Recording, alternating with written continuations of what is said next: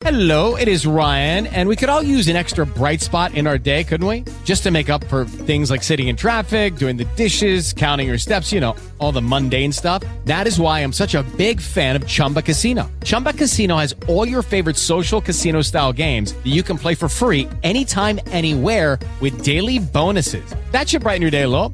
Actually, a lot. So sign up now at ChumbaCasino.com. That's ChumbaCasino.com. No purchase necessary. VGW Group. Void where prohibited by law. See terms and conditions. 18+. Blog Talk Radio.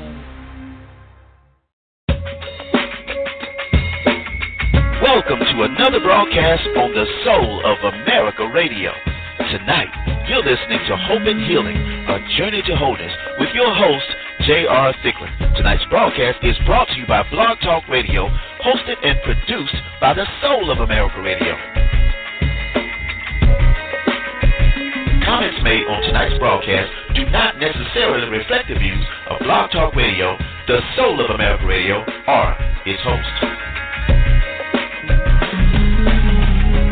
Hope and Healing takes you from a place of pain, abuse, violence, rejection, and abandonment to a place of hope, healing, and power. All aboard with your author, activist, advocate, and friend, man of purpose himself, and your host for the evening, Mr. J.R. Thicklin. Yeah!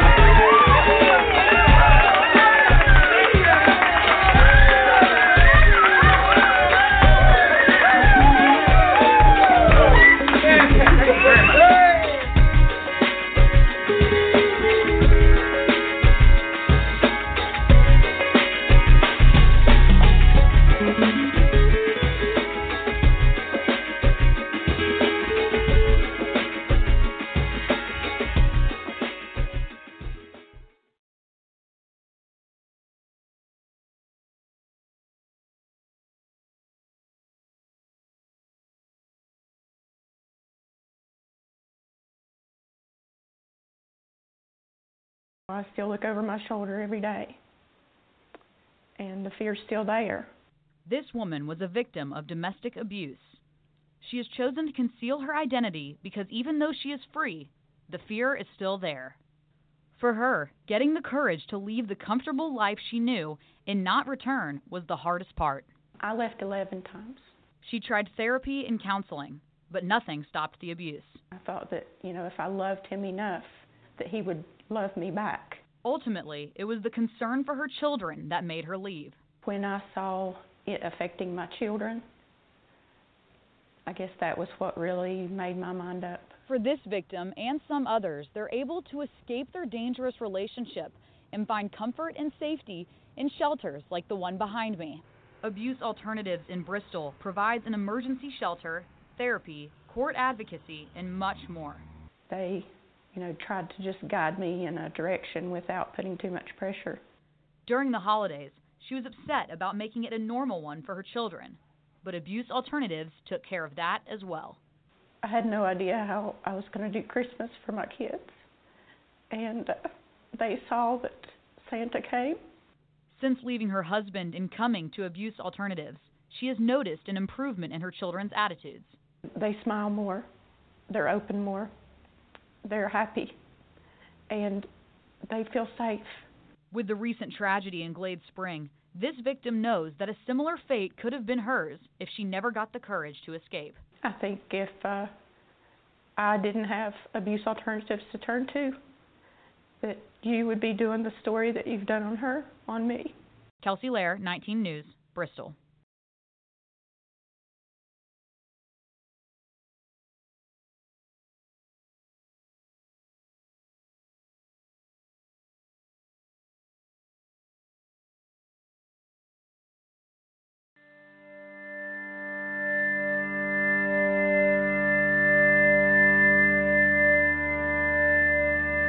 It is the question that I'm asked the most. Why did I stay?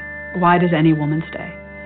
And for the life of me, I can't understand why people are obsessed with it, because to me it's so obvious. Why does anybody stay with somebody that they love?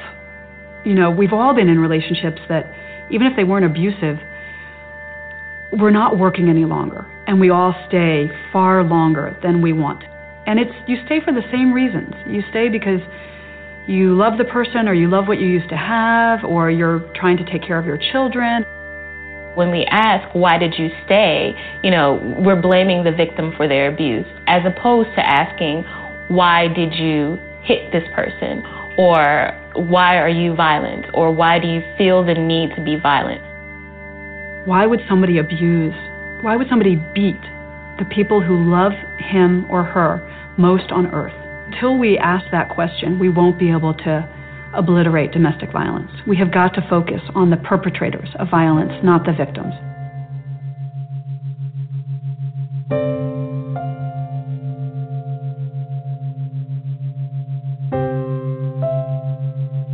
It's cliche, but he really was Prince Charming. He was very kind and sweet and nice. I left what I was doing to come and be with him, and I was alone with him. I didn't have any friends or family in the area. I couldn't find a job, so he paid the bills, and so we got into an argument, and that's the first time that he hit me. He actually threw me up against the wall and started to choke me. And I didn't really understand what was happening because he was not that person all this time. And so when he finally let me go, I thought it was something I did. I wasn't thinking to run. After we got married, it didn't stop. It just got worse and worse and worse. And I felt like I was trapped. At that point, we had moved from where we were across the country again, and I was further isolated. I didn't have any friends or family, and essentially he still was the breadwinner. I was dependent on him. So if I left, what was I going to do? Where was I going to go? How was I going to take care of myself? I felt like no one would understand, and I felt like no one would care. The first full-out physical attack was 5 days before the wedding. Part of me knew I had to leave him right then, that I couldn't marry somebody who had done this. But then this other part of me said, but wait, it was one time. And I told myself he'd never do it again, that I was sure he was very sorry, and I didn't leave. I married him. You stayed with this guy. Yeah, I didn't have a choice. I mean, he told me, and I absolutely, that's the part that is always so interesting to me. It's like, the standard question: why did you leave? Why did you leave? Why did you leave? Well, he was trained by the United States Marine Corps to hunt people down and kill them, and he told me if I left, he would hunt me down and kill me. That's why I didn't leave. I used to pull what he would call my disappearing acts, and that would be I would, get the boys and get out, because it just was getting too intense. But I would always go back because at least I knew where he was. At least I knew the routine. I knew what to expect. But, it's a terrible way to live, to always be looking over your shoulder. He didn't start out with being abusive. He started out with being incredibly sweet and incredibly attentive and incredibly thoughtful and incredibly kind and saying things to me that no one had ever said and paying attention to me in ways that no one ever had. And I was really taken by it.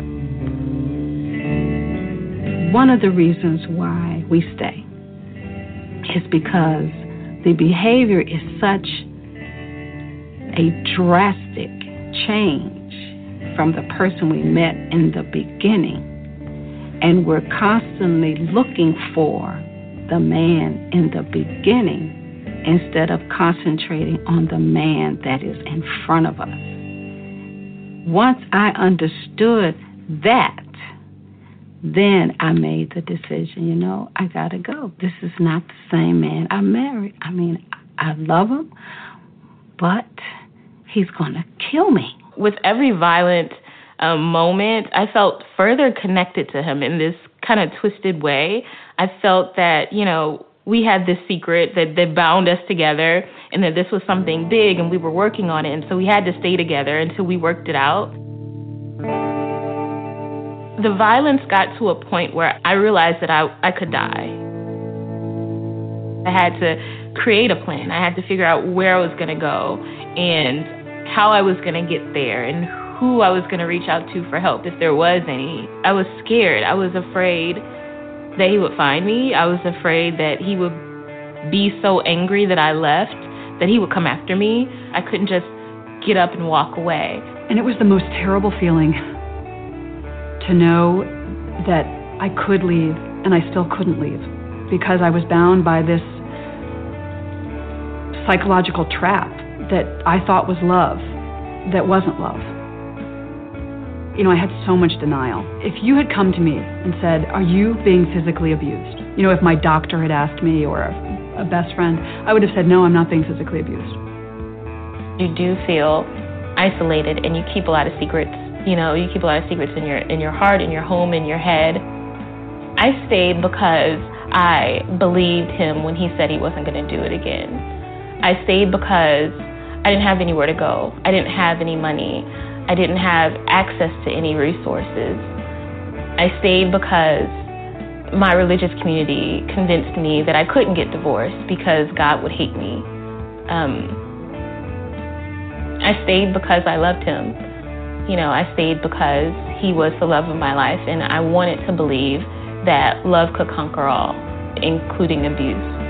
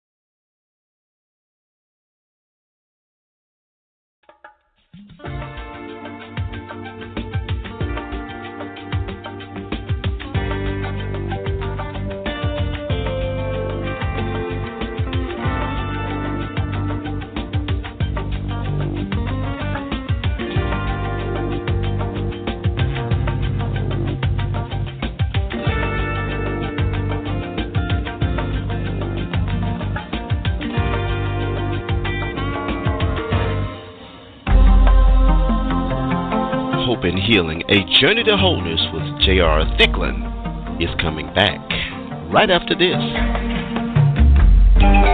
You're listening to the Soul of America Radio, LLC. This is the one and only Soul.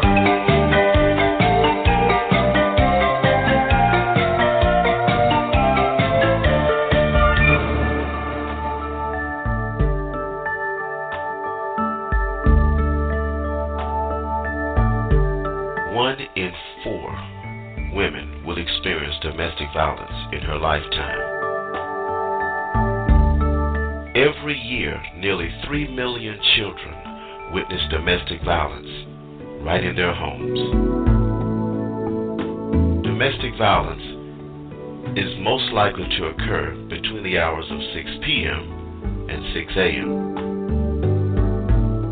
More than 60% of domestic abuse incidents happen right at home.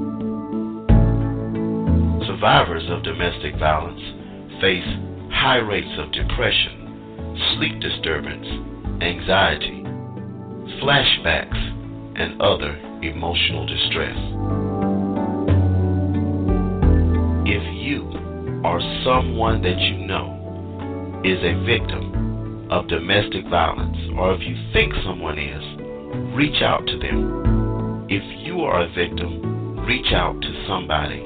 You can call the national hotline right now at 1-800-799-7233. That's 1-800-799-7233. If you didn't have a chance to write that number down, call Jay Thicklin right now at 1-323-784-9638.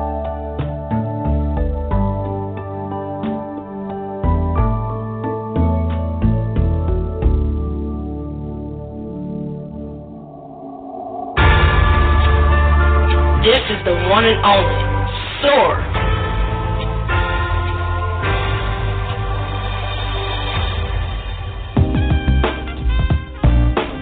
Speak to Jay right now at 323-784-9638. And now, Hope and Healing, A Journey to Wholeness, continues with your host, J.R. Thicklin.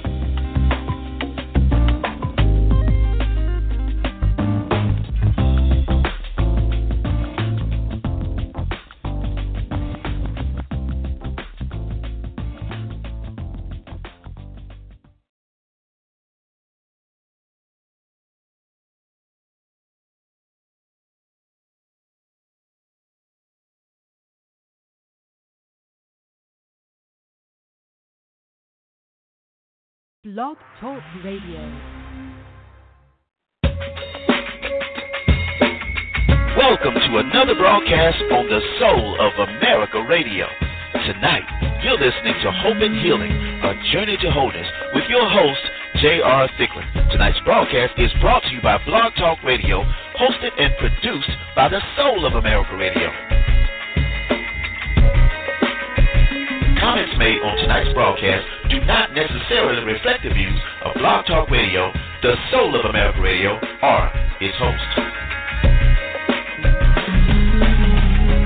Hope and Healing takes you from a place of pain, abuse, violence, rejection, and abandonment to a place of hope, healing, and power.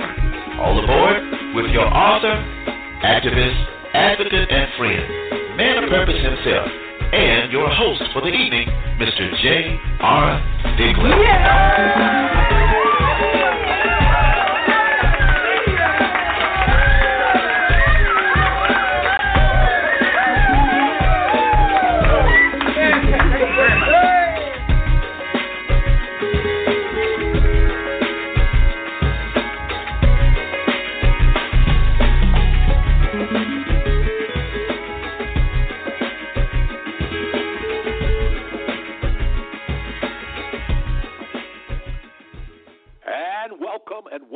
Welcome again to Hope and Healing, A Journey to Wholeness. This is your host, J.R. Thicklin. I'm so very glad that you've joined us tonight on the Soul of America Radio Network.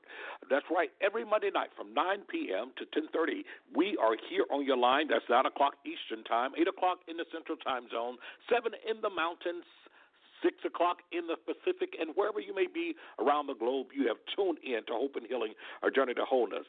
I do want to apologize for the technical difficulties and getting in on tonight, but that's because the show is that hot tonight. It is going to be just that impactful tonight. So wherever you're listening from coast to coast, we welcome you to Hope and Healing, A Journey to Wholeness. As you know, this broadcast is designed with you in mind.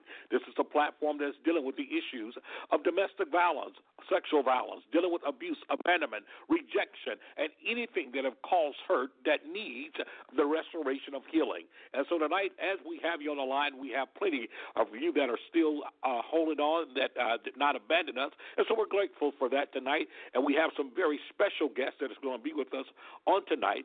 They're going to join us. Tonight, as always, is about empowerment. Tonight, as always, is about how do we make that next step. Tonight is about really the bridge that we begin to build in the lives of those that are so affected by this issue of domestic violence. And so we're going to get into our callers here in just a second. I have two very special guests with me tonight, and because of the fact we lost about 18 minutes worth of broadcast time, what I want to do is to make sure that we get you on and that you have an opportunity to participate inside of what we're doing. That is the fact that you can listen to us two ways. You can listen to us by going to www.soulamericaradio.com, or you can listen to us by calling area code 323-784-9638. That's area code 323-784-9638. And at any given time, if you're listening and you desire to have a question, want to speak to our guest or ask a question, simply hit number 1 on your keypad.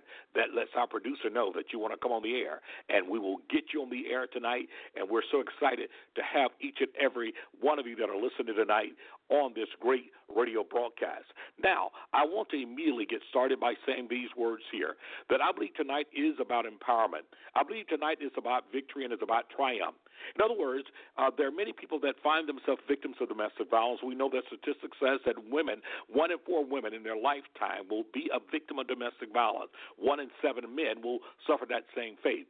But what I want you to know is that just like there's a way in, there are ways out of it. And there are those that come out of it and they are triumphant and they get through it in a significant way. And so tonight I have 2 very special, what I call victorious survivors that are on the line tonight.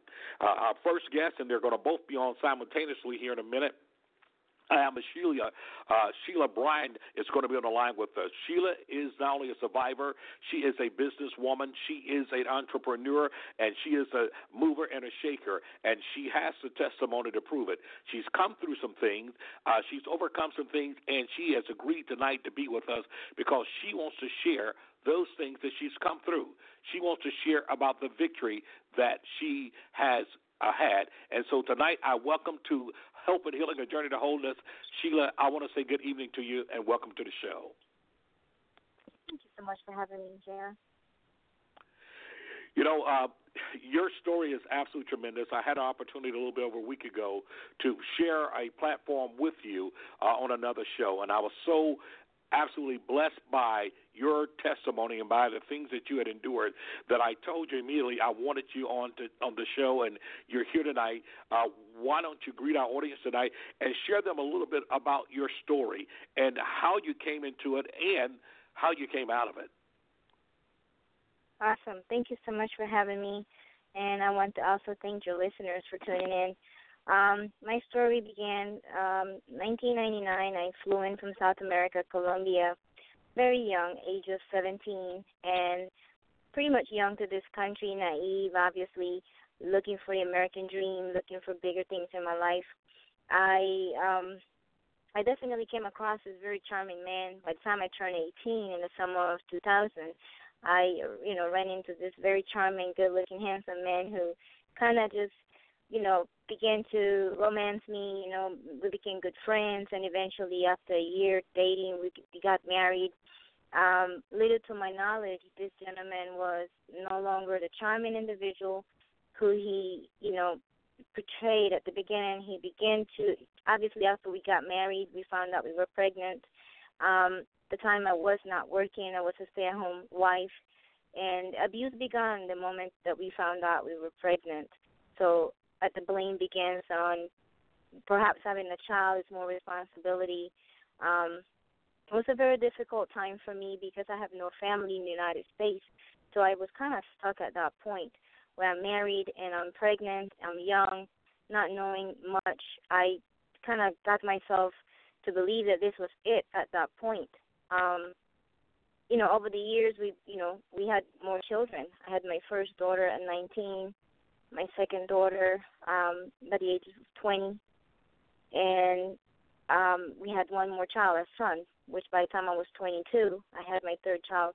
So little to say that it was a very tough, difficult situation when, the abuse was emotional in the beginning, then it became physical. He would hit me. My husband will hit me anywhere. We would go to the grocery store. We might go out in public to, different venues, different locations, and the strikes will come, sometimes with no reason behind it.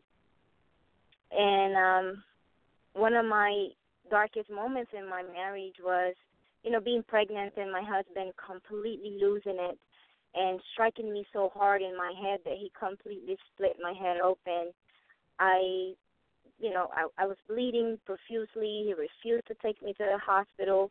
He knew at that point by taking me to the hospital I would probably be, in a situation where he would go to jail and I would have to stay in the hospital. And he kind of saw that and refused to take me to the hospital. So I was raised in the church, JR. So I would say thank God for that. Thank my family for that, raising me in the church. As a young girl, I always knew that there was a God, and I just had to be faithful and believe that this situation was temporary, that I wasn't going to be there for a long time. By the time I had my third son, I remember having an encounter as I ended up in a women's shelter, an encounter with a young lady who said to me that there was help. Being that I'm an immigrant, I'm a foreigner, I'm married to a United States citizen, that there was help. that there was help, definitely. And she gave me some information. She said, you need to go to this location. You need to ask for help. There are resources. You can get your green card. You can get, work permit. You can get out of this situation. So I began to seek and search more for information and came across that there was indeed an American law that is to protect women like myself who are married to their abusers who are either United States citizens or legal permanent residents. And I began the process of the paperwork. It took me about 8-9 months to just go through the ordeal of the paperwork and hiding this all from my husband. God forbid he found out then that I was doing that. I probably believe he would have killed me. But thankfully, I did everything, wisely with, seeking advice from people who knew what they were doing and what they were talking about. And thankfully, by summer of 2006, finally got that document in the mail that I was, at that point, a green card holder, which gave me so much satisfaction and freedom. And I was so thankful to God and the people who came in my life around the time that helped me get this information.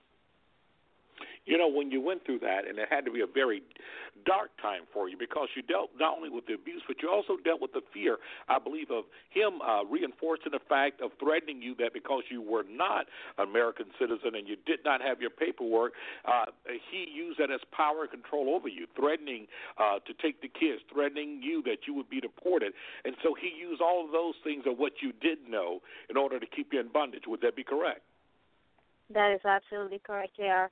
It was always a threat, whenever I say, I don't want to do this anymore, I don't want to go through this anymore.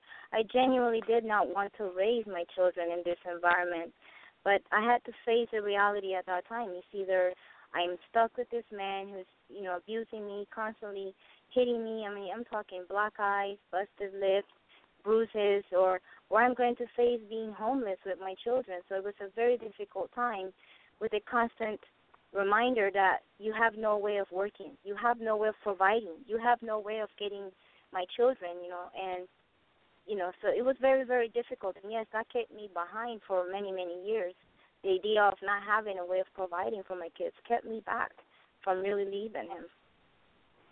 And so when we talk about that, and you talk about all those fears there, because especially for those that are listening tonight, and you're listening to Hope and Healing, A Journey to Wholeness, I am your host, J.R. Thicklin, and I have a couple of very special guests that are with me tonight. You're listening to Sheila Bryan, and she's sharing her story, having come from another country, and you're here.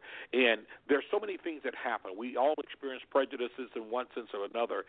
Here you are from another country, but your skin looked like any other African-American individual, and yet it's still inside of that which you were going through.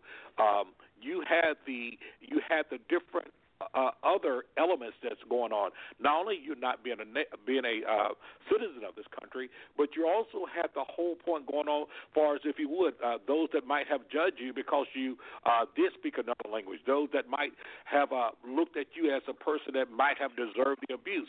But one of the things you shared with me previously was that this abuse was not just physical. This abuse also was emotional. It was spiritual, but it also was economical or financial abuse that you endured as well. And I'd like to share a little bit more with our audience about that because of the fact so often the whole mainstream focus on the physical abuse and oftentimes do not put enough emphasis on the other type of abuse that also serves as a oppressing tool of the perpetrator. Absolutely. I'm 100% in agreement with you, JR. Most times we often hear the word domestic violence and we automatically assume that it becomes, a physical punch from one individual to the other. But in violence, in domestic cases, many times it becomes financial abuse to where one partner is opposing that the other makes more money or perhaps stagnates the growth of the financial growth in the home. So many times as one spouse is the main source of income, becomes very difficult to do better things, to grow. It becomes, difficult as you have children as well, to, pay for better schools or to live in a, different environment, a better neighborhood. Perhaps the spiritual abuse is preventing from going to church, preventing from having any visits. And, those things are truly also part of domestic violence. because it is, as you're saying, it's oppressing.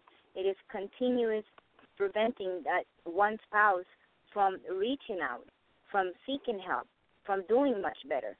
And, many times, one going through that, you become suicidal, you become depressed, many different, feelings and emotions that do go through your mind. It truly has, an effect on the children, especially in the cases where they're young children, whether it's between the marriage, the relationship, one partner bringing the children into the relationship. So all that trickles down into the children as well. So domestic violence is not just affecting the person who's physically getting attacked, but it's affecting emotionally those who are around who are helpless, like the children. And that's a great point to bring out, because in many times, from the outside looking in, there are folks who know of people being in an abusive relationship, and oftentimes they pass judgment without understanding the dynamics.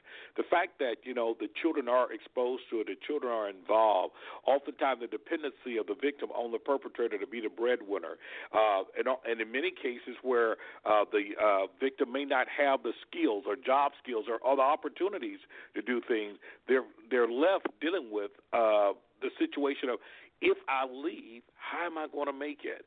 And all those things play a part. And you kind of gave actually testimony to that. But where I want to guide you now is the fact that, what was a key part for you getting out? Was it that defining moment when that person at that shelter said, look, there are things in place for a person like you to be able to get your status and to be able to get out of this situation? Was that the beginning of the green light? And if it was, where did you go from there? Well, to be very, very livid about the situation, just going back, my turning point was remembering one night again, the constant abuse. And, I did, at that point, back in 2000, I have my older sister, which my only sister flew in from South America. She came back to live in the United States as well. So we both split, we had our separate lives, but my sister usually used to come and help me out and, do her best. But I was married, so she was limited to how much assistance she could provide me.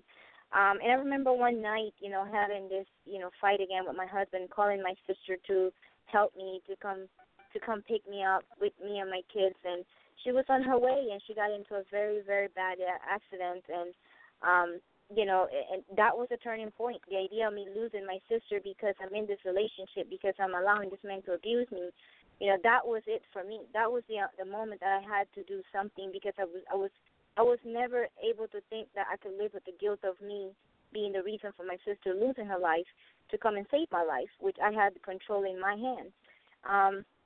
So as I went to the shelter, I remember having a conversation with this young lady, and she said, there is help. So I already made a decision that I was going to leave. I don't know how I was going to do it, but I was going to do it. So the moment I made a decision, JR, and, I ended up in the women's shelter in Broward where I reside, I remember this conversation was just God aligning me on purpose that I could get out, that there is a way out. But I made a decision. So it becomes crucial for anyone who's listening, who is either in the situation that wants to get out or know of someone, it first has to be a decision to just get out. And everything aligned itself right after. The young lady I came across shared with me some information. She said, you can go to this congressman's office right in my area. I remember walking in, in tears, just really, really asking, I need help. I really need help. So in the office, a couple of people came to my rescue. They just asked me tons of questions, and we began to process paperwork. I had no money. I did not know how I was going to pay for this, because everything costs money, obviously. So sometimes we begin to look at the obstacles versus the outcome. We do want to get out. We do want better, but we look at the obstacles sometimes. So I didn't look at obstacles at that point. I just made a decision, and everything started falling in place right after. Well, that's very powerful. I'm glad you share it, because oftentimes, from the outside looking in, it does, so for some people, it seemed easier said than done. But on the other hand, as difficult as it was, you said something that was powerful, and that you cannot begin to leave until you leave. you won't get out of it until you actually make those steps to go out. Every step is a step of faith.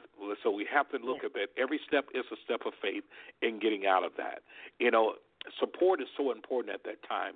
Your turning point was very significant because you saw that this issue and the relationship that you were in was not only affecting you, but the consequences of you being in it was also affecting family members, and in this case, your dear sister. And that became your eye-opening moment. It was your moment of truth, and everything began to turn around from that point on.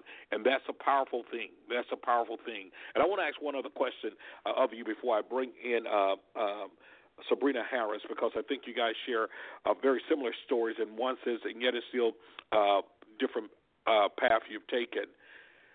Now that this has been behind you and you've been out of this for a great period of time, I want you to share with the audience, what are some of the things that you have now done? I mean, you are a motivational speaker. You do trainings. You are an entrepreneur in your own right. How did you get there? What was it that brought you from pain to power? Wow, that is a very good question. I would like to first give glory to God. I wouldn't be here on this line without him giving me the strength and the courage and just constantly speaking and praying and asking him to lead me, to guide me, to show me, just to give me one more day. Just give me one more day. So first I would like to thank him, thank God for all things, because I did not know I would be here today. I did not know it. I believed that there was a better way. I believed that there was always an outcome that I wanted, but I just couldn't believe, and I couldn't see. When you're in a situation where you're being abused, you cannot see light. You all see darkness. You cannot see light. So as I got out of the situation, once I really got out of the marriage, when we went through the courts and divorce was finalized, and my life began at the moment where I made a decision not to look back, but just to look forward. I started a regular job. I put my kids in daycare. At the time, they were very, very little, 9 years ago. There were, I believe, 3, 2, and 9 months at the time. And once I put my children in school, I began a job.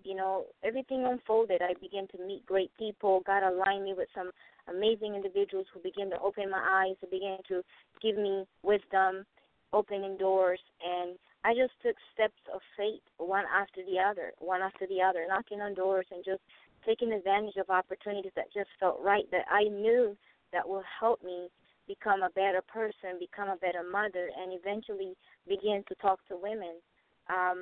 It's just great to know that at some point my life story has served over the 9 years now that I've been out of that situation.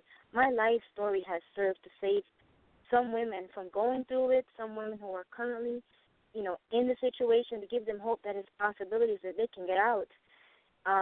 And so I always knew that I had to become better. So just getting out of that situation till today, JR, genuinely has been my faith, my belief that I can, always give back and, just be a servant to people and use my story as nothing but a source of faith, because we know that the word says that faith comes by hearing. Hope is important. Faith is important. So once we know that we have overcome our struggle and we've come through a very difficult journey, we can now help someone else who's in the same situation. Absolutely. Well, what a powerful testimony, and the fact that you came out and that your faith brought you through it. And oftentimes that's a missing element, because it's one thing to find physical safety, but it's another thing to find a spiritual and a place, a centerpiece of not only hope, but a centerpiece of serenity, knowing that God is with you, and it brought you out. And I thank you so very much for sharing. Stay with us. I know you're going to have to be leaving soon, but what I want to do is immediately after this commercial break, I'm going to bring on Sabrina Harris, the founder and CEO of the House of Love Billionaires, and what a testimony she also have. And I'm going to set it up, but I want you to stay tuned to it. We'll be right back after the break. You're listening to Hope and Healing, A Journey to Hope.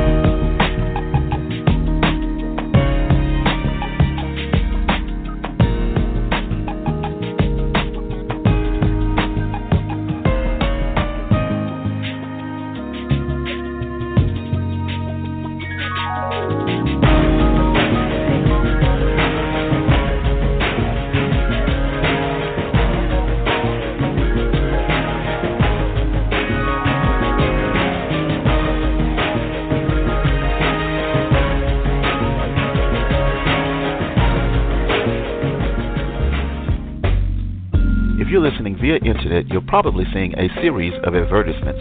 Please click on those advertisements as they help us to continue to bring you the best in soulful talk radio.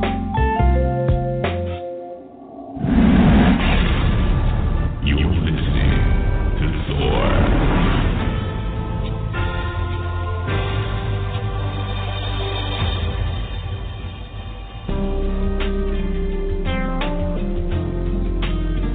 Destiny by Choice 2 Fellowship on Facebook is a spiritual, drama-free, judgment-free fellowship forum for like minds to share in encouragement through testimonies, scriptures, music, prayer, worship, and fellowship. It is our desire to be an oasis of hope in the midst of the deserts and wilderness of life's most challenging experiences. We welcome you for prayer requests as well as your testimonies as we collectively operate as thermostats, changing life's experience through God's leading in His Word. Join us as we empower lives and shape destinies. That's Destiny by Choice 2 Fellowship on Facebook. Through a search, you can find us. If you're listening via internet and you want to speak to the host, please dial 323-784-9638 and press 1 to be connected to the host. This is the Soul of America Radio.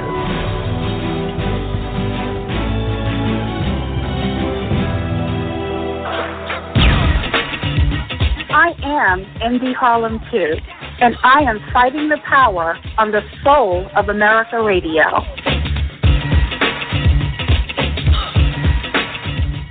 Worldwide, coast to coast talk radio. This is the Soul of America Radio. You're listening to Soar. And now back to Hope and Healing, a journey to wholeness with your host, J.R. Thicklin.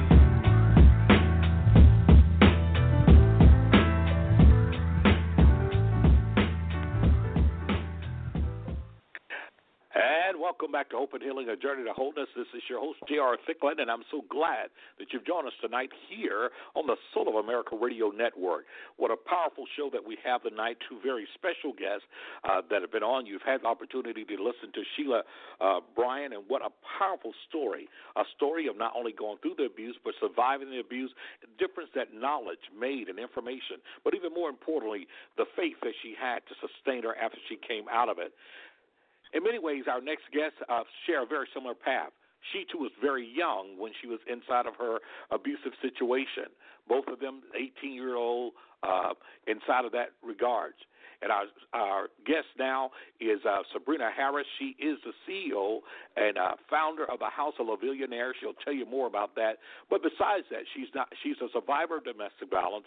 She is a mental health counselor.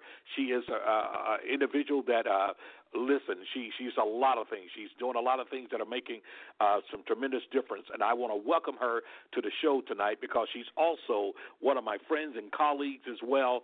Good evening. Welcome to Hope and Healing, a journey to wholeness. Sabrina, you're on the air with us.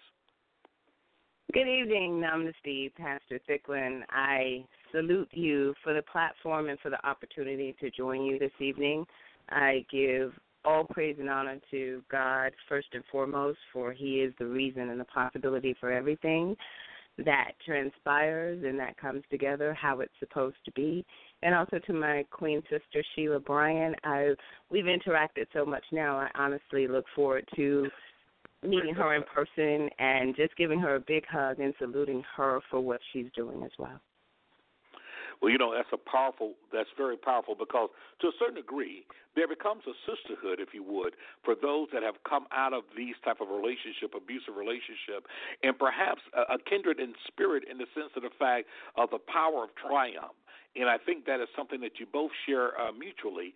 And yet and still, as much as your stories are so very similar, your path of coming out has caused something to happen within each of you.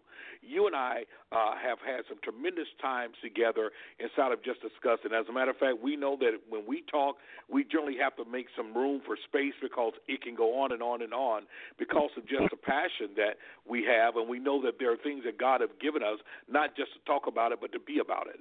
And so I want you to share with our audience tonight, share with them your journey inside of going from your pain to power. Well, it's very interesting, my start, because I came from a two-parent, very stable household. My mother was present. My father was present. They were married. My brother was there. And there was a tremendous spiritual base. We were raised in the church, Southern Baptist. We got all the teachings and everything else. But the one thing that so enamored me, and I was a daddy's girl to the end of power, but it was the way that my father interacted with his family, the love that he had for his family, but the way that he treated my mother. He was so kind and respectful and patient, and he made sure that his family wanted for nothing. So I realize now that it set my expectation for what I desire to see within a man and within a relationship. And I realize now that I set the bar way, very, very high, and the standards were way up there, and I wasn't willing to relinquish them because that's all I knew. But my journey started when I was about 18 years old, and one of the things that was very telling for me inside of this relationship that eventually ensued and progressed into marriage was that I had already had a child. So I had a child out of wedlock, and that relationship, it fell apart, and I met who was to be my ex-husband, and it materialized on from there. But it didn't start out problematic, and that's the seed I tried desperately to plant in the hearts and minds of young people, because it didn't start out that way. Although, mind you, we weren't equally yoked by any means for a lot of reasons. It was just a nice, amicable meeting, starting of a relationship, and it eventually progressed. Although now I can reflect back on a lot of the training and things that I know and I'm aware of, there were warning signs. There were red flares all over the place, but I didn't see them as such because I was young and naive. But I spoke about with Bakari Wright and Sheila Bryan and yourself when we were on a week or so ago about the culminating experience, or the one that really stood out the most. And that's the one when we were having a verbal exchange, an argument. And one of the things I realized about him now that I didn't recognize as so then was a very controlling nature, a need to be in control, to be the man, and to be all of this. And I was so, in my heyday, not willing to be controlled. So I was not submissive by any means. And we had a verbal exchange that I felt like I had won. I felt pretty good about it. And it ended up with him burning me on my knee with a cigarette lighter from the car. And I'll never forget the way he looked, and I'll never forget the expression in his words, like, you won't talk to me that way. You will never argue with me. We won't do this. You will not do whatever I say pretty much goes. And that was the point where the dam burst. But I remember that night nursing my knee. I knew I couldn't tell my father because it would have been a problem. Because, again, daddy's little girl. I knew I couldn't tell my brother because it would have been another problem, but it would have been like two men at war for sure. And somewhere deep inside of me, I knew that the situation was wrong, and I knew the behavior was off the Richter and off the mark. But somewhere inside of me, I told myself that I loved him enough to be able to help him and get through it. And long story short, it got progressively worse, but the children had started by that point. We had gotten a home together. We had accumulated things together. So in a lot of ways, I teach people now about questioning why people stay, because a lot of times there is no true justification from the outside, because logically it doesn't make sense. But to the person going through it, especially when your mindset is warped or it's not open or there's not a good understanding, you just don't put it together in a logical way, but it makes sense to you.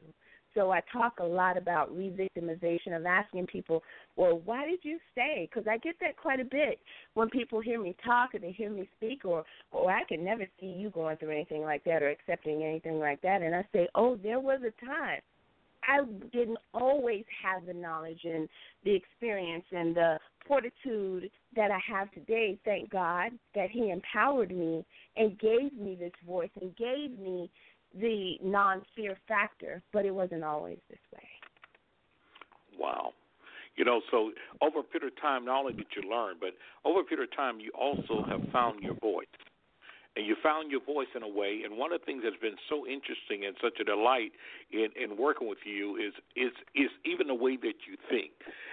That because although you were a victim and you came through this, and you are now a victorious survivor, the process that you went through in order that you may become whole and that your life became better and not bitter is something I think that people need to hear, because although you went through all this, and there's been some things that you've not even shared that have been absolutely just, horrendous. I mean, some atrocious things that have happened inside of that, and yet still you've come out of it.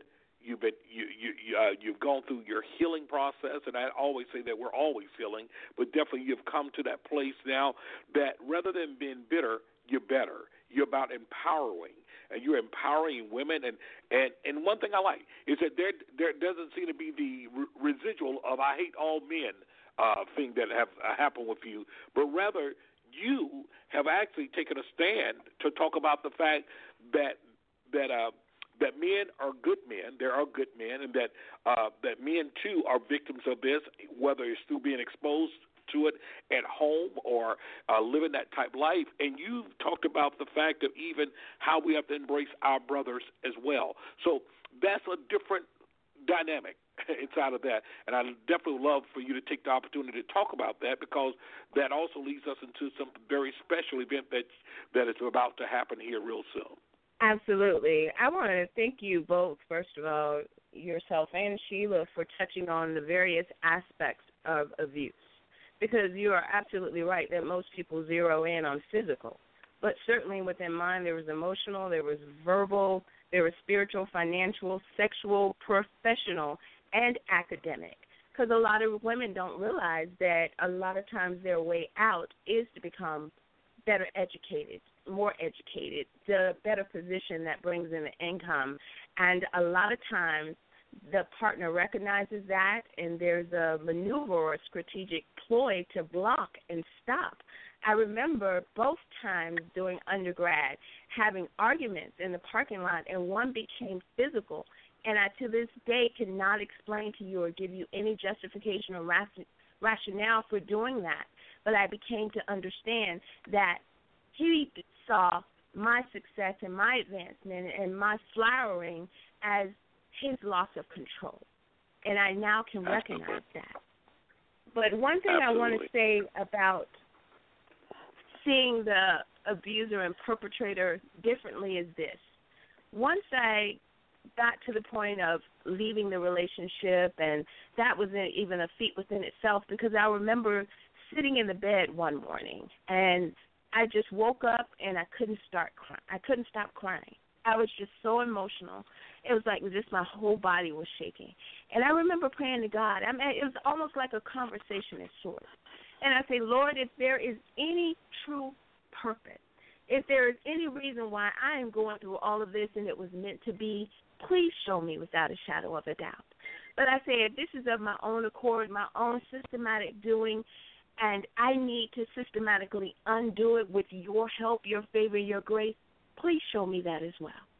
And Pastor Thicklin, 2 days later, situation culminated into me having to call the police, him arming himself, him being tased by the police, arrested, and that long journey home. And I knew without a shadow of a doubt that that was my open door. But I also knew coming out of that relationship, number one, that I did have to go through a process. I'm going to be completely honest, and that's one of the reasons why the forgiveness event that we're doing upcoming on April 18th, it came to bear, because I realized that I did hurt. I did have a level of hate in my heart. I had not found my way to forgiveness. But one thing I was mindful of, that I was not going to carry that into my next relationship. So I took a pause and spent some time with Sabrina. And I went through a process almost as if I was grieving. And I allowed myself to experience the emotions and read the books and speak to mentors and tap into people who were spiritual so they could pour into me and help me understand that everything that I was feeling, it made perfect sense as to what I had gone through. But the point was to not get stuck, to somehow add purpose to my pain, make it relevant. And I'll also be honest that I fought, do battle with becoming open and forthright and having this platform because I was very prideful and very private. And I did not want to open up and bear that part of my life that I had been in shelters and I had escaped and been in a safe house for 3 or 4 months and that my children had been placed here with my mother while I moved residence 2 or 3 times, but that I had always gone back and listened through the honeymoon phase of the apologies and it's not going to happen again. This is the last time. I really didn't want people to see me in my state of weakness. And God, in 2013, I'll never forget it, I had gone through an accident, debilitation, I had gone through recuperation, therapy, and all of this, and he said, this is the season. This is the shift. This is the turn. You didn't go through all of that for nothing, and it's not for you to be silent. These things that you keep shelving, that you keep writing, that you keep speaking about in conversations here and there, this is for many. And one thing I'll never forget, and my mother actually had to remind me of it later. I was about 21 years old, and I had attended a church service at her encouragement. I wasn't in the church at that time. I was living my life, and I was doing my own thing. And I'll never forget, I was seated like on the far left end of the pew, and there was a woman all the way down on the other end. And she kept moving. Like she moved a little bit. She made her way down to me, and she was just crying. And she said, I know you don't know me.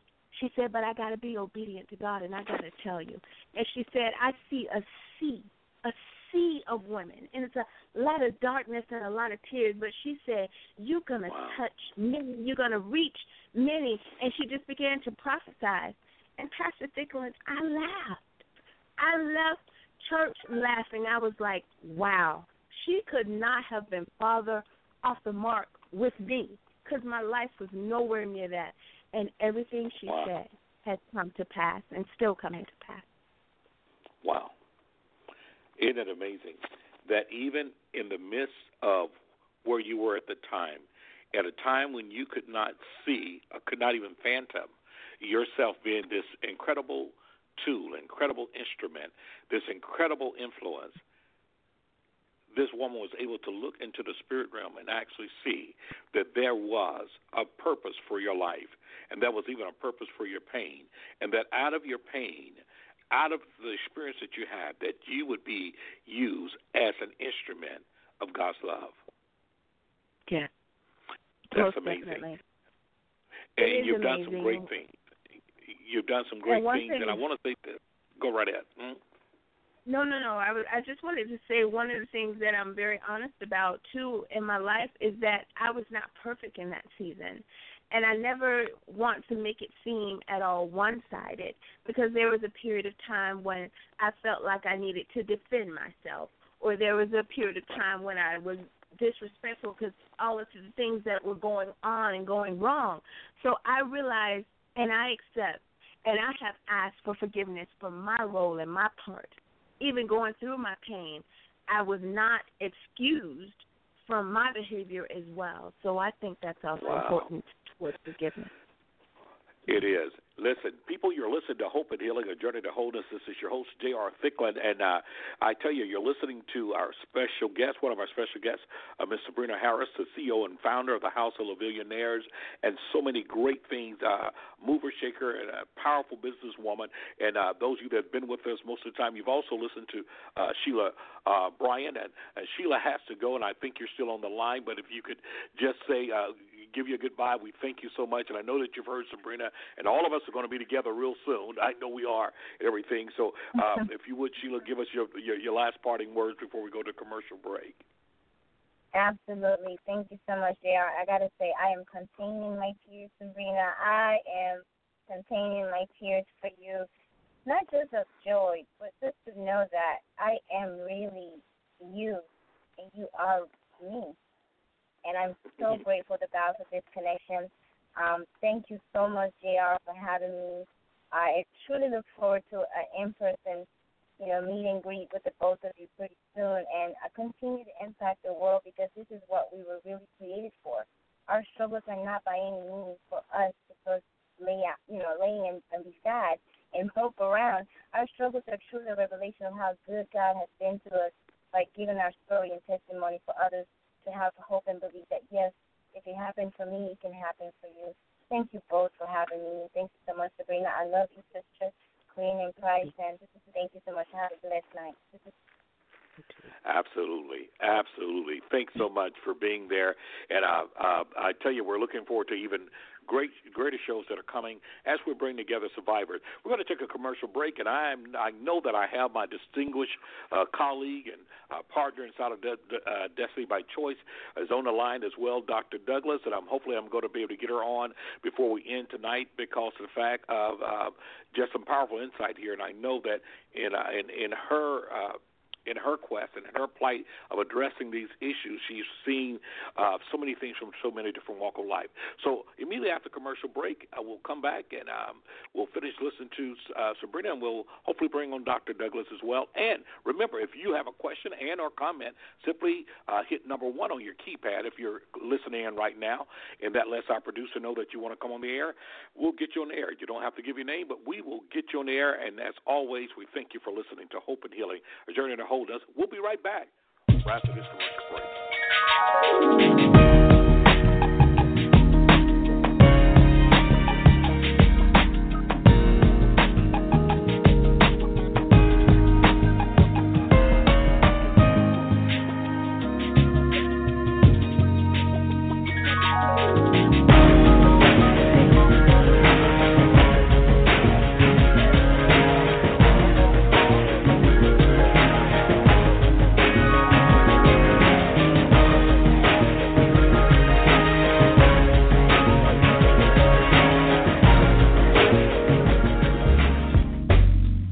If you're listening via internet, you're probably seeing a series of advertisements.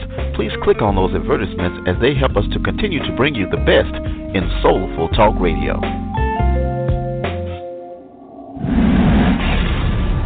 You're listening to Soar.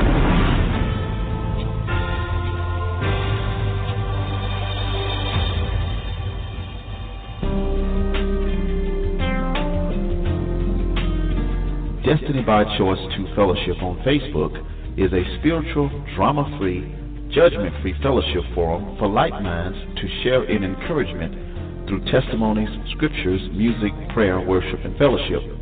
It is our desire to be an oasis of hope in the midst of the deserts and wilderness of life's most challenging experiences. We welcome you for prayer requests as well as your testimonies as we collectively operate as thermostats, changing life's experience through God's leading in His Word. Join us as we empower lives and shape destinies. That's Destiny by Choice 2 Fellowship on Facebook. Through a search, you can find us. If you're listening via internet and you want to speak to the host, please dial 323-784-9638 and press 1 to be connected to the host. This is the Soul of America Radio.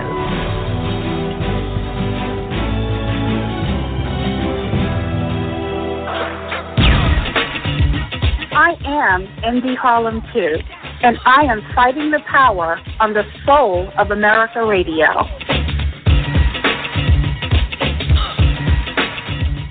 Worldwide, coast to coast talk radio. This is the Soul of America Radio. You're listening to SOAR. And now back to Hope and Healing, a journey to wholeness with your host, J.R. Thicklin.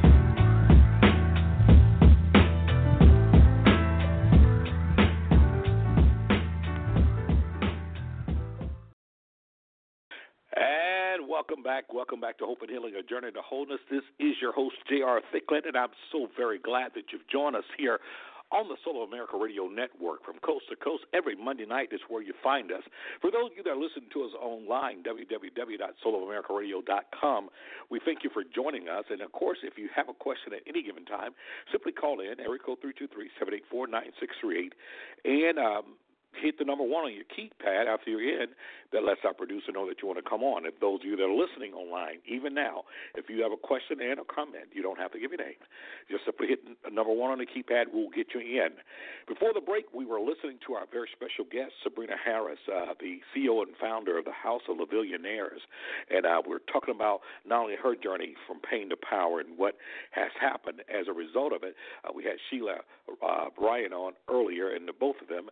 And we're in the midst of our conversation with Sabrina and some very special events that are happening, one being on April 18th, 2015, here in the South Florida area. So those of you that are listening from out of town and around the globe, those of you that may be listening back on podcasts, April 18th, that's a Saturday, mark your calendar, and she's going to give you more information.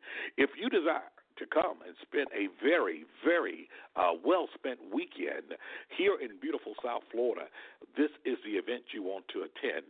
And so I'm going to go back to Sabrina, and she's going to talk a little bit more about that. And we're going to talk a little bit about another event that will be coming up as well. And we're going to go ahead and get Dr. Douglas on the line as well. Everything Dr. Douglas is not only our friend and colleague within Destiny by Choice. Everything Dr. Douglas is she's a behavior scientist. She has done it all. She has been involved in this area of domestic violence for nearly 30 years, if not more, and she's done a lot of work across the country with this, and I know that she's been listening to these powerful stories from the women. So we're bringing in Dr. Douglas well, but Sabrina, we'll start back off with you inside of where you're at now and where we're going here with not only I love it, the art of letting it go, and from there to some other things that you're doing. You're on the air.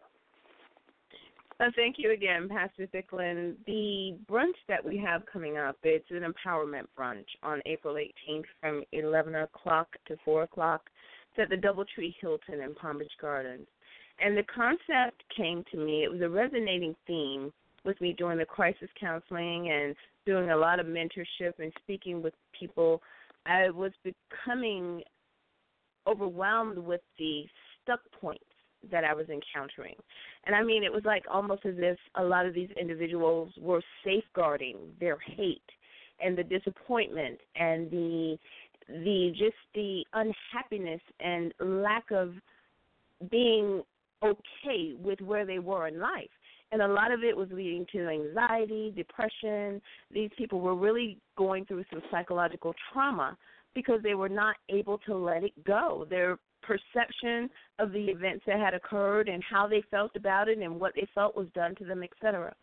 And God laid it on my mind and heart that it needs to be an understanding, and not just a secular understanding, but with a spiritual connotation, that there is a process to being able to forgive. There's an art to it. There's a science to it. And it's a process that must be learned and taught and educated. And I also wanted it to come from the two different veins, not just a male perspective, not just a female perspective, but from both. And that's what we've done. We've brought two pastors, male pastors together, and two female pastors as well, and have them come into the environment, in addition to myself, from a more of a counseling and inspirational empowerment perspective, to try and bring all the pieces together. And then we have the platforms we give to spoken word artistry, the interpretive and mind dance. So it's just an eclectic event, but the theme is definitely forgiveness. And not only is it forgiveness, inside of what is going on there's something very powerful that is happening, because there's going to be actually, I'm not going to call it a forgiveness circle, but it's definitely going to be a time of really forgiveness, exercising that inside of that. And it's going to be powerful on every stretch of the imagination. And what we're saying is that healing will take place for those that are looking for healing. There are many times that people are stuck. They're stuck. They don't get healed because oftentimes they have not gotten to the place that they want to forgive. And we all know that forgiveness is a process.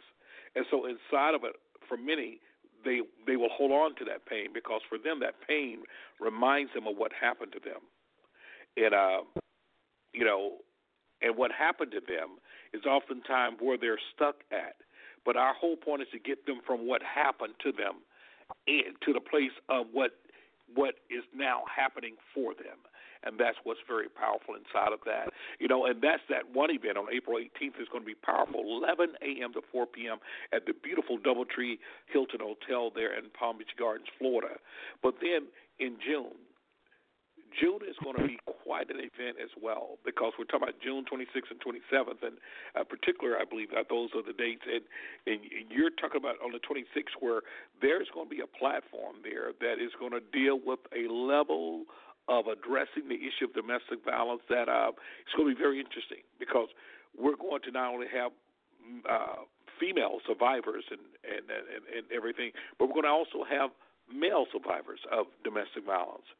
We're going to have men that was once perpetrators of domestic violence that will be sharing that platform about their mindset, their behavior and thought process while they were in it and how they came out of it and how they have been able to sustain and live a life being abusive-free inside of it. And there's some other things that are happening.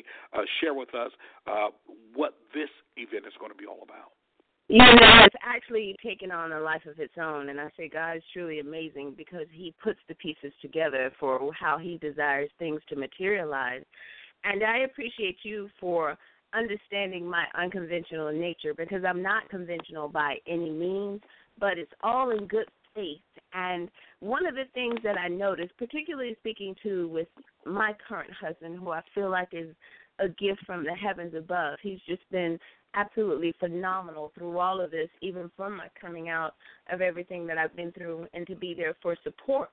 But he has often said, and I've heard many other men and women say, that they don't understand how a person could abuse to this degree. How could they have killed or maimed and all the things that go along with domestic violence? And it came to me that instead of people on the platform, on the journey, trying to speak for an abuser or a perpetrator or a person who's come out of it, what better way than to have that dialogue with that person who can tell you what was going on inside of their mind and their heart, and if they were abusing drugs or whatever may have come along with it, so we can get the real truth. And it's about those who have truly come out, those who understand the error of their ways, those who have sought forgiveness, and those who, again, want to shift the pain to purpose. So we're going to have a meet and greet. I've welcomed one of my good friends who's a spoken word artist on a national level, and she actually does a session or a piece or a segment on the topic, and we're morphing that into people on the front lines like yourselves and others who are committed to this topic and helping people to come in and have those people talk to a nation and help heal a nation. And then on that Saturday, that'll be June 26th, and on the Saturday the 27th, we're debuting a fashion show that is solely for survivors. And I thank God for the women I now work with, and I'm looking in futuristic to work with men, but these women have survived some of the most incredible storms, and they are still standing. So these are the women we gift with glam sessions, the makeup, the clothing, and we give them an opportunity to rip the runway and just really feel good about themselves, to be empowered. So the theme is Butterflies Rise and Tigers Roar. So it's about being courageous but still rising and knowing that you can come out of this and you can be free. Awesome, absolutely. I mean, this is going to be some great events, and we want everybody to keep in mind. Follow us on Facebook. Inside of that, definitely you can follow us on Facebook, Domestic Violence, It Is Your Business page, the J.R. Thicklin page. Follow us on our other page there, which is our page of inspiration. That's Destiny by Choice 2 Fellowship page on Facebook. And follow Sabrina as well, their Sabrina Harris page, and you'll see other advertisement about both of these events. Listen, if you want to find find out how can you participate and get a ticket to the April 18th event, Sabrina, could you give them that number or the ways that they could reach out to you? And definitely you could reach out to me. I have some tickets, as a matter of fact, and I want to sell every one of them and then some. So, Sabrina, tell them how they can get in. Well, they can reach me personally, area code 561-352-5418. Again, 561-352-5418.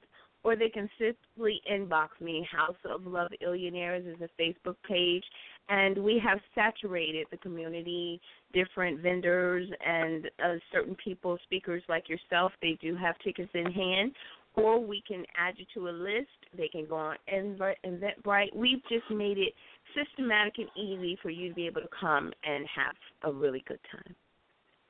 Awesome. And inside of that, Dr. Douglas, you've been on the air. You've been listening to all of these different, not only testimonials, but empowerment and the things that people have done as they've turned their pain into power. And definitely, I want to hear from you because not only as a clinical person and a person who's been involved inside of so many things. What does that say? What does it say? What message does it send to those that may still be in an abusive relationship, as well as, what are some things that people can do to actually find themselves at this place of power coming out of their pain? Well, I really like that topic, pain to power, because that's exactly what comes out of it. And I listened to both of the ladies, and I'm really glad that you were on the air because you gave a different perspective coming from within. You gave the perspective of how it affected you and what you did about it. Some people talk about how it affected, but not what they did to get out of it, to help themselves. I want to address, Sheila, you were so picturesque. You gave such a great illustration of what was happening to you. And one of the points for the listeners is that something usually significant in your life, not something significant that happened to you, but something significant that happens to one of your loved ones, most times brings you out of it. Unfortunately, until that happens, it's unfortunate. So the first thing is awareness. One of the first things I remember when I started in my practice, and I used to work with other psychiatrists and psychologists, and I had a mentor that said, you'll be the best in your field once you are most aware of your own behavior, okay? And because becoming aware of your behavior helps you to understand the behavior of others. And I remember when I was 10 years old, I told my dad this is what I wanted to do. Well, of course, he came from the farm, and he thought that being a school teacher would be best. And he said to me, he said, well, you want to be a psychologist or a psychiatrist, then you need to be a little cuckoo yourself. And I said, well, Dad, I am. I am. That's why I want to do it. And so, and I'm listening to what Ms. Bryan spoke about, what happened to her sister. And that was the passion within her of having to work with her siblings and caring for them. She realized that I can't care for my sister when my sister is here trying to care for me and about to lose her life. I need to wake up. I need to stop. I need to stop allowing this man to keep gaming me, because that's exactly what he was doing.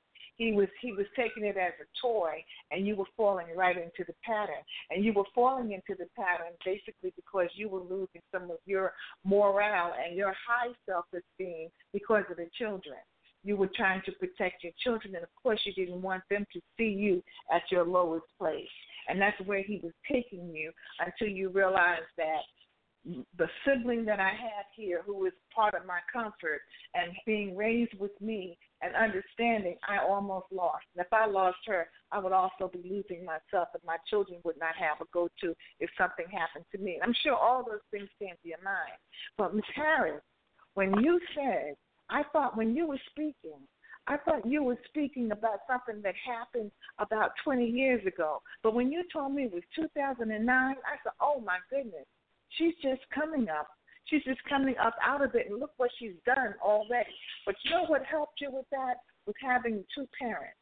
And the fact that you said that you were a daddy's girl, that's what I'm just doing a fashion show, building your self-esteem, helping others who are coming out of this low area in their life. More than likely, you got that from your dad. How your dad showered you with gifts, not just physical and materialistic, but the gifts that he gave you when speaking with you and talking with you and guiding you and pampering you and showing you that this is how a man is supposed to show you passion. Of course, you went out because and went the other way, but that's not unusual because you have so much going on at home. You want to see what the other side is like. I remember my son even saying to me, "Mom, I didn't know we were poor." I said, "Honey, we're not poor, but we don't have it like a lot of people do." He said, "No wonder you sit up all night making my clothes." He said, "But the way you do it, you gave me the grace to know that we can have, we can do whatever we want to do." You know, he said. So he said, "But that's what helped me in my life." That's what my son said. I listened to him. So as you listen to your children and they grow, they come back to you because they're asking you. You're the pioneer of them, and you're the person who's helping them to move forward. So they're going to ask you, "Mom, what should I do? Or what do you think about this particular situation?" Pain to power. You get tired of feeling it. One of the things I have to tell you, ladies, that it's never over. I've had people say that I'm a survivor, but that's a survivor because you have stopped the punches, but you haven't survived within yourself. Your mind stays there. It's because a book that I wrote several years ago about drugs, the brain never forgets. So it's just like the beatings. The brain never forgets. You may see something that reminds you of the abuse. Say particularly if this one of your husbands there wore a red shirt all the time. He loved this red shirt. Every time he had this red shirt on, he wanted to hit you. You can walk down 10 years later and see a man with a red shirt. Next thing you know, that thought has crossed your mind. So you're not a true survivor. You're still working at it. You don't give up. Because if you don't keep at it, it's going to eat you away. So even for the listeners, if you're out there, you may not have been the victim.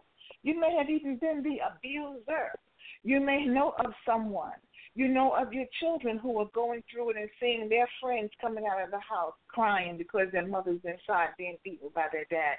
Every person on this earth, I'm sure, knows someone that is going through or has gone through abuse. But that's why we speak out. Those who have been abused and those who understand it, because that's how others will be able to be helpful. Now, some people say, "Oh, you hear one story, you hear another.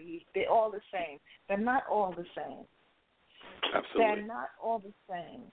But one of the things that I did hear, and I'm glad that you were confident enough, Ms. Harris, to say that it wasn't always one-sided because you fought back, and that's true. And that's so true. You have to fight back. If you don't fight back physically, put your brain to work, okay, and fight back knowing mentally, set up a plan A to plan B. Because it takes time to leave the situation. If you just run from the situation immediately, you'll eventually come back to it because he's got a good story. You loved him at one point. There was a time when you did. You know, so you take steps. And that's what I heard you say, you took steps. Ms. Bryant, you took steps, but you didn't take steps until you realized that not just your life was in danger, but the lives of those you love. And so the listeners, take steps now, even from the time you're on right now on the phone or on the internet, online listening. Think about what you're going to do next. Start your journal.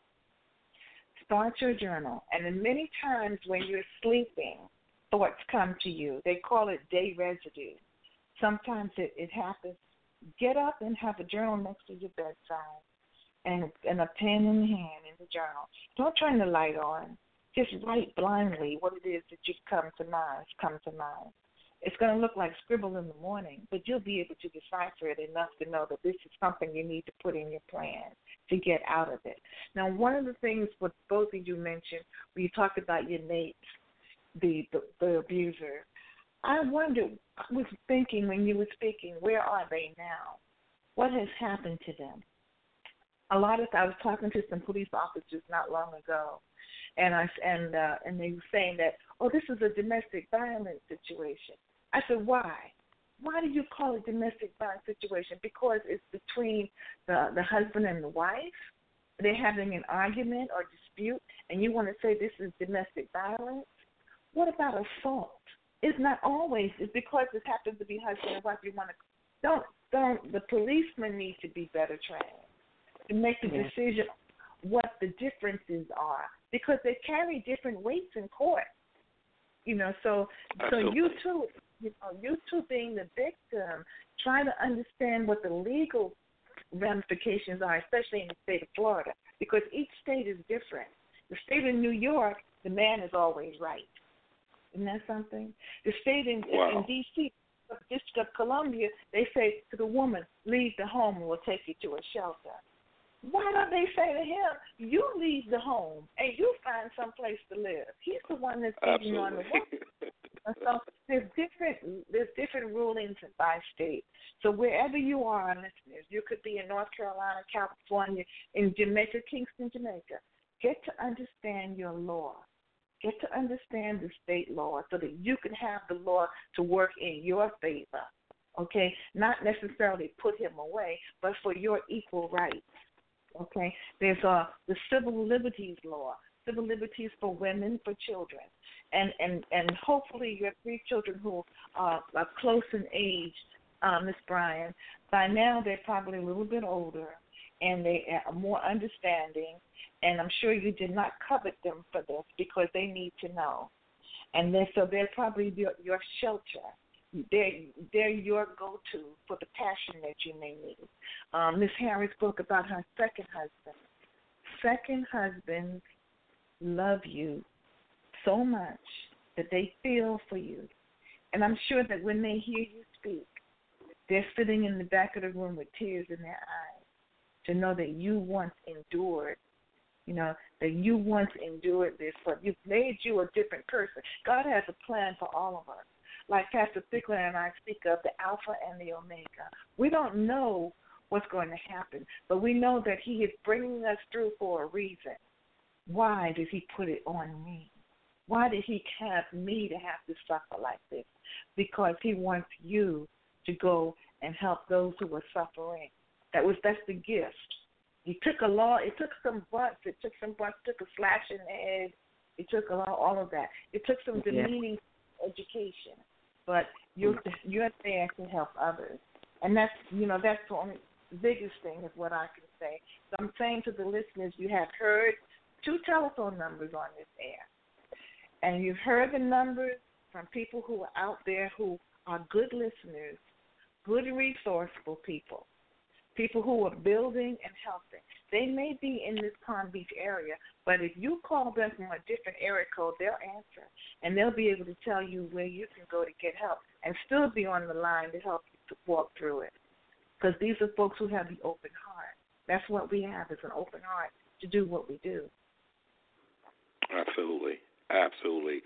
Very well said. And actually, we're actually at the end of the radio show, at least as far as the live broadcasting. We're probably still on with most everyone else there, the recording part there. I'm not sure if that will continue on, but I do want to wrap up with some closing comments inside of that, and very good observation there, Dr. Douglas, and very good encouragement for our listening audience as well. Sabrina, I know you're still on air with us, and I know that Sheila had to leave us today, but as you're closing, what is something that you want to leave with the audience tonight? I want to leave with the audience, Pastor Thicklin, that I was not broken into pieces, but I was broken open. There's a book called by Elizabeth Lester called Broken Open, How Difficult Times Can Help Us Grow. And I'm going to close this out with a piece that I thought was most powerful, and I've taken it with me, and I meditate on it daily. And it says, how strange that the nature of life is change, yet the nature of human beings is to resist change. And how ironic that the difficult times we fear might ruin us are the very ones that can break us open and help us blossom into who we were meant to be. So I wasn't broken into pieces. Neither was Sheila Bryan. Neither was any other woman or man on this journey. But we're broken open so we can reach inside and pull out the best that is to come. Awesome. Awesome tonight. Awesome. I tell you, what a show we've had on tonight. We had a little difficulties getting on right at 9 o'clock, but I tell you, it's been worth every minute of it. And I want to say this, this year and this month and this time actually marks 4 years for the Soul of America Radio Network. And the Soul of America Radio Network, the president and founder of it, Mr. Tony Stallings, what an incredible man. He's an incredible man of color. He's an incredible man of character, and he's an incredible individual that is a visionary. And he wanted to create a platform to be able to not only convey positive message, but deliver timely information to the audience out there. He is a native of the same place I am from. He is a native of Selma, Alabama. He resides in Birmingham now, but he has programming that's on this network, not only on tonight, on Tuesday nights and different nights of the week.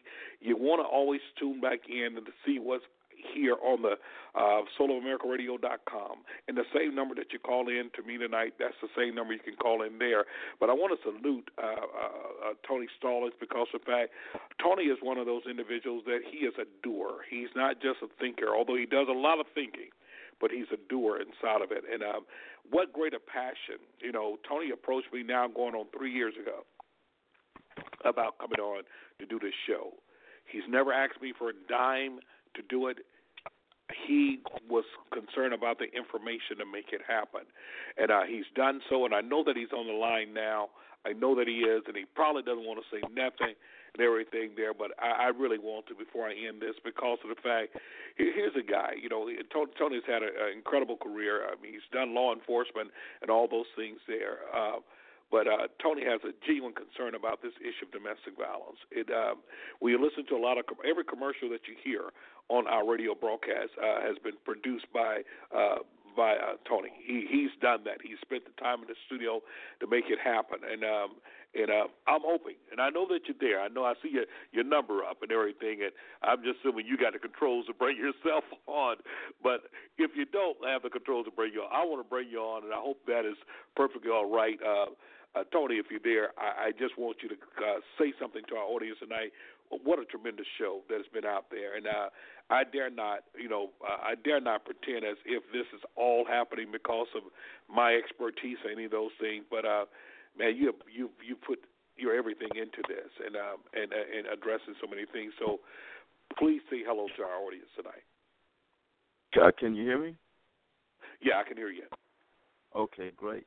Well, thank you, Jay. Thank you for letting me come on tonight, man. First of all, I want to say to your guest, man, I have really, wow. I mean, I was floored. The testimonies, the realism, the power, the impact, man. And we've got a ton of people listening tonight, and this goes out in podcast forever. I joke around and say they're going to put it on a spaceship and ship it out to the moon, and their words will go out, and they will touch somebody.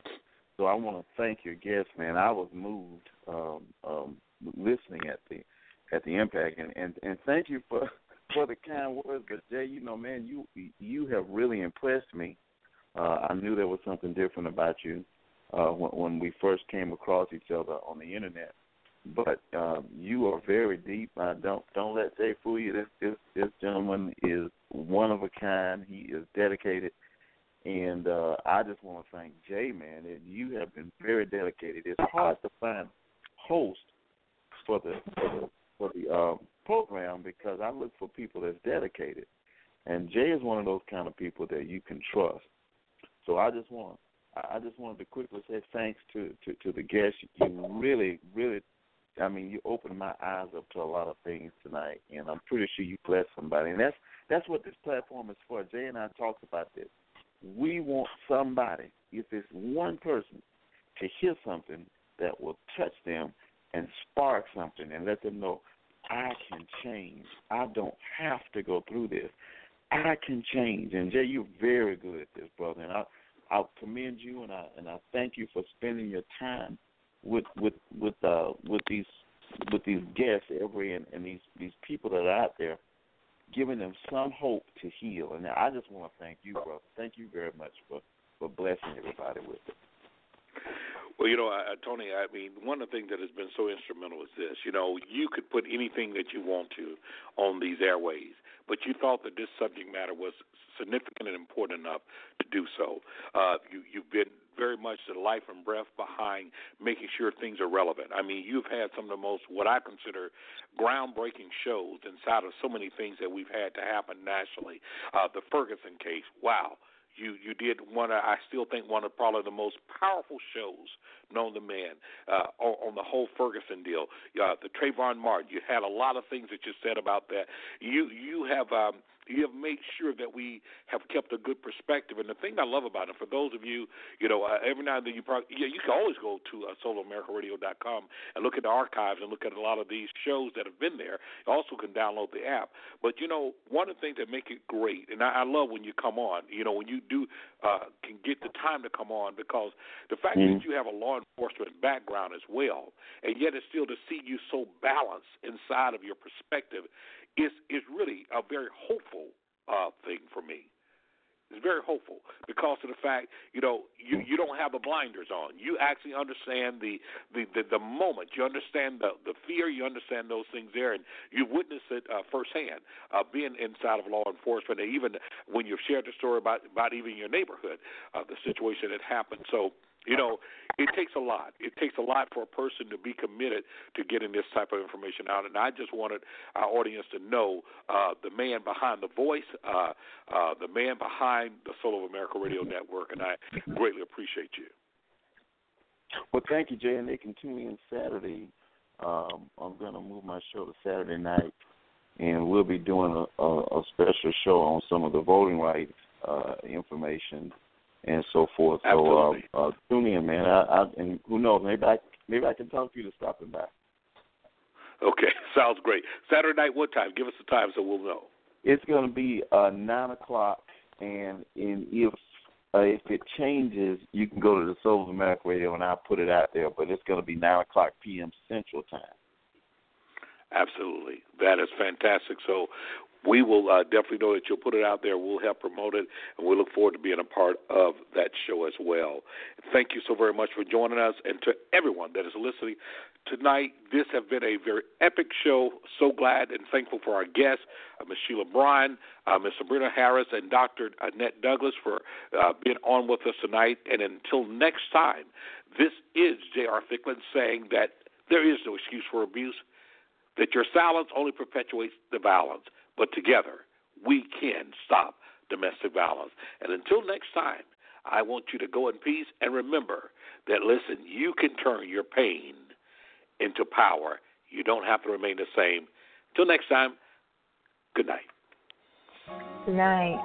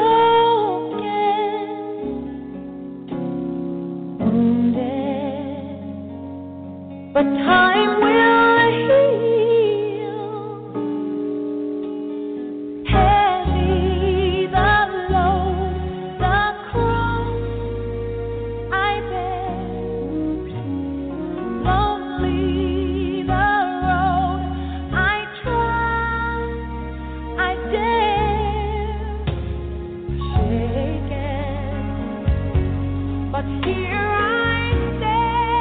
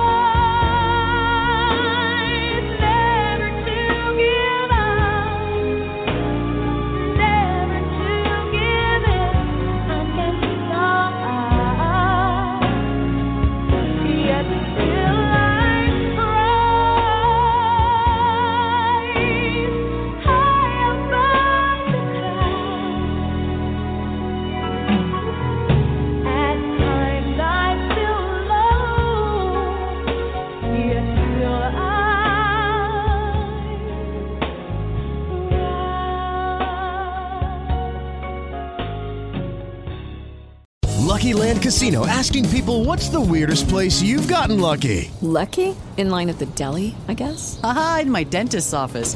More than once, actually. Do I have to say? Yes, you do. In the car before my kids' PTA meeting. Really? Yes. Excuse me, what's the weirdest place you've gotten lucky? I never win and tell. Well, there you have it. You can get lucky anywhere, playing at LuckyLandSlots.com. Play for free right now. Are you feeling lucky? No purchase necessary. Void where prohibited by law. 18+. Terms and conditions apply. See website for details.